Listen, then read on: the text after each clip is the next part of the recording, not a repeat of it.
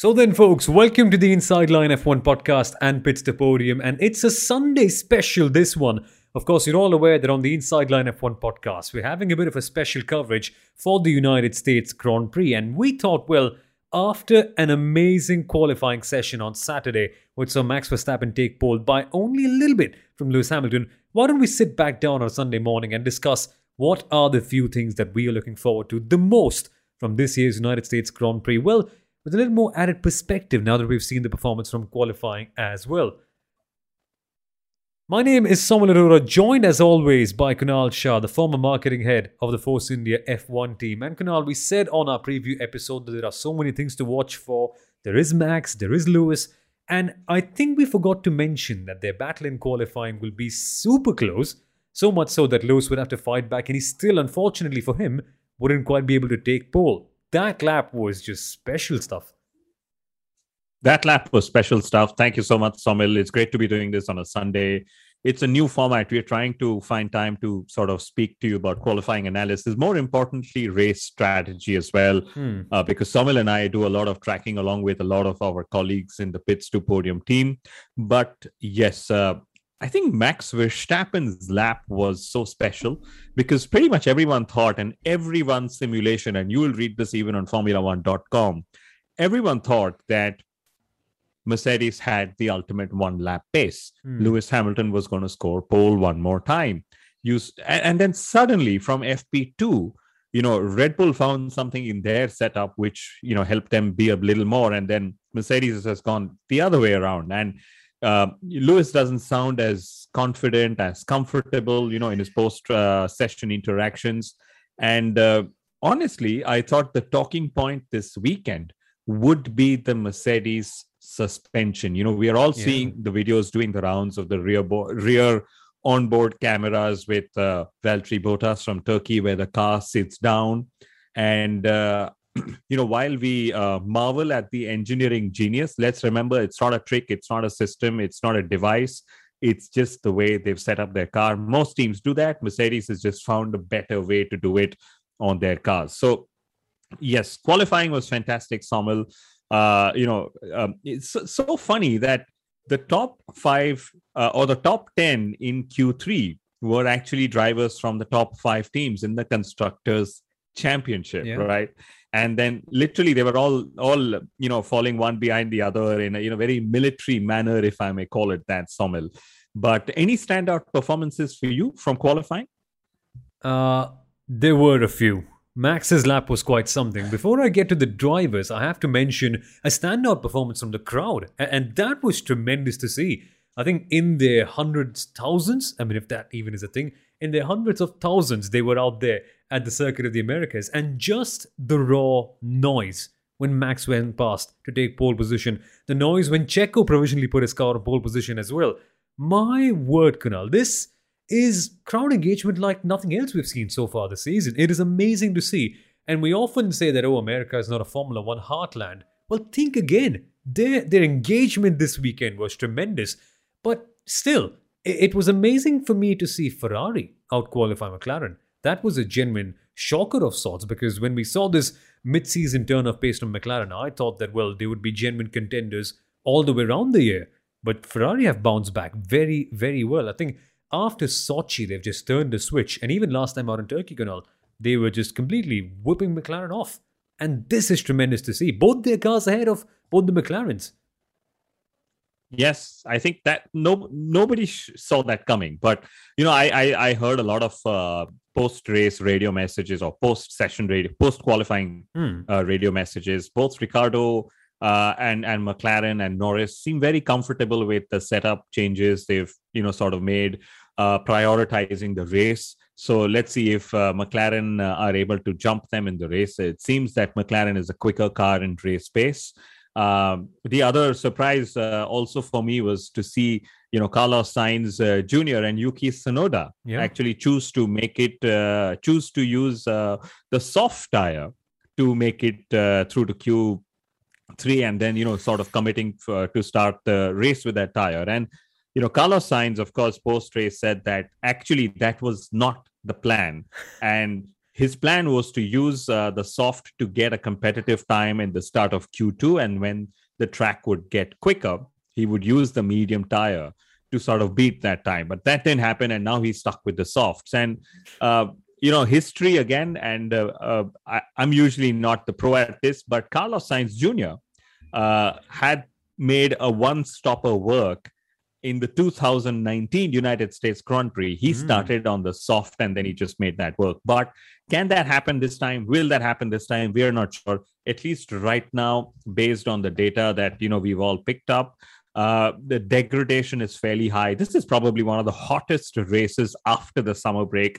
And I'm sure you guys remember there were these series of races where everyone was like, can somebody stop doing the rain dance? Because rain was affecting literally every race.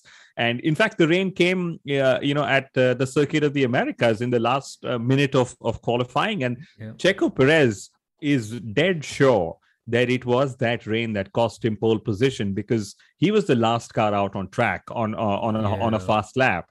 And then when he came to turn 15, it was so wet that he actually misjudged the corner. So he was saying, had there not been rain, or had rain come even 30 seconds later, he would have had pole position. Say what you want though, rain or not, Sergio Perez was good yesterday. And that's so nice to see, his confidence returning. I have been largely critical of his performances, but this was an eye-opener of sorts. And let's see what he can do from P3. But Kunal, what's up with the history aspect of it? You mentioned history, and that word clicked something in my brain. I think this is the first time in around 6 years that someone has actually beaten Mercedes in qualifying at the Circuit of the Americas, which is just tremendous on Red Bull's part. And in terms of strategy, have they got the right call? What's it looking like on Sunday? To me, it looks like that both Mercedes and Red Bull will follow the regular strategy. The optimal strategy, again, data indicates it's going to be a two-stopper.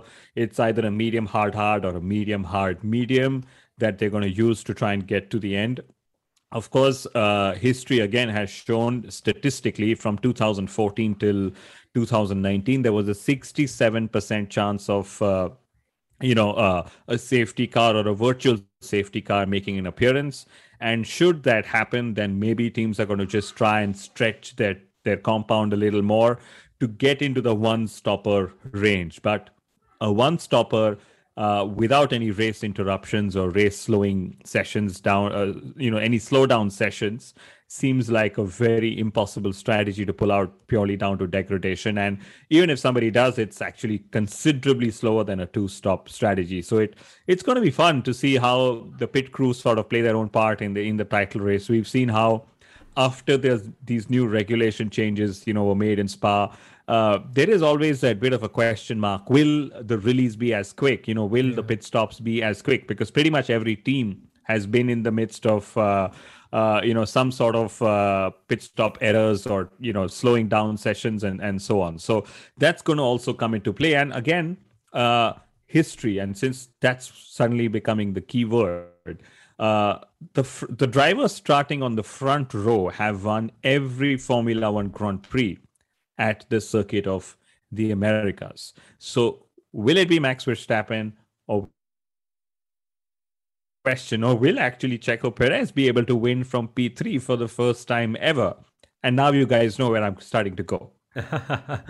Well, it's a good one, isn't it? The drivers from the front row having such a good record, I suppose for them to win, they have to survive the first lap. And that's something that I'm really looking forward to, Kunal. Maybe Verstappen, Hamilton on the front row. We've seen things go really bad for them together, Silverstone being a good example.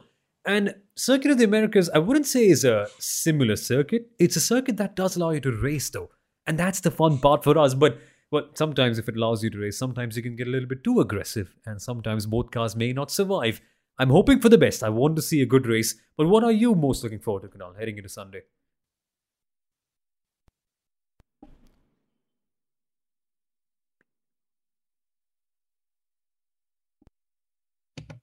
I think I'm going to say this for you and for every Formula One fan, that the one thing I'm looking forward to the most is the opening lap, the entry into turn one. It's such an amazing corner. You can take multiple lines. Drivers can get really, really aggressive. who's going to literally stick it up on the inside and just wait for everyone else to give them space? That could be one. We've also seen drivers starting in, from P2 still come out, ahead at the exit of turn one. So it's Verstappen on the right hand side of the grid, Lewis Hamilton on the left hand side. So definitely it's the opening lap that I'm really looking forward to. And then, we've usually seen Verstappen under attack by both the Mercedes cars. Now, that's what we've seen. And now this time, will it actually be Hamilton under attack by both the Red Bull Racing cars? And that's going to be fun.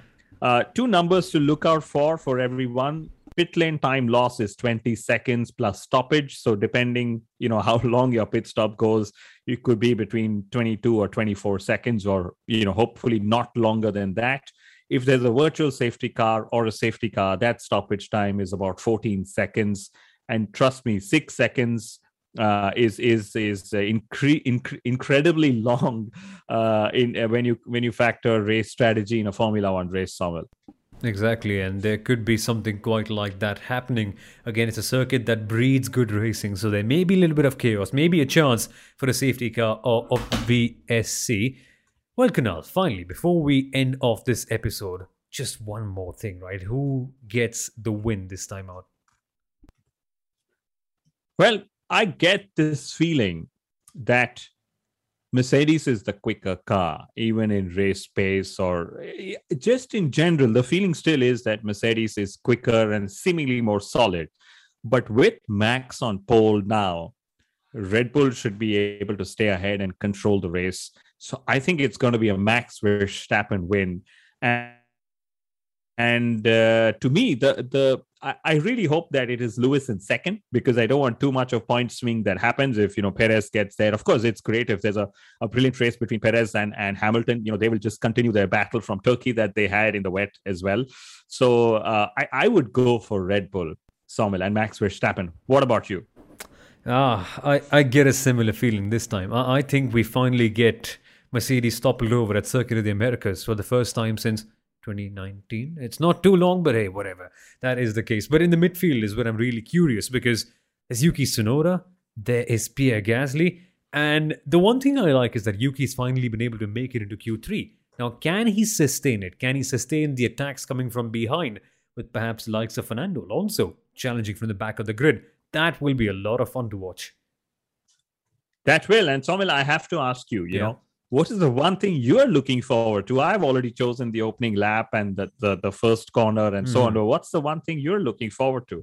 I'm going to go 2. And now that you've asked me, there's going to be Ferrari, of course. Ferrari versus McLaren seems like a very interesting battle. It's multi-layered, right? But also, finally at the end, it's Fernando Alonso, right? He is the epitome of entertainment in Formula One. Yeah, make that a nickname, perhaps. Credit it to me someday. But he is just what he is. He is a living, breathing show on the Formula One circuit, and he will always entertain you. From the back, it's going to be even more fun. But hey, all that is to watch out for today's United States Grand Prix at the Circuit of the Americas. I can't believe it's so close. But glad that you listened to us, folks. Glad that you spent your time with us. And I hope you have a good time later this evening, because a proper crackerjack, is that a word they use in Austin? Proper crackerjack is on the way later on today. Have a good time, folks. Thank you for listening. Bye-bye. Thank you. Bye-bye.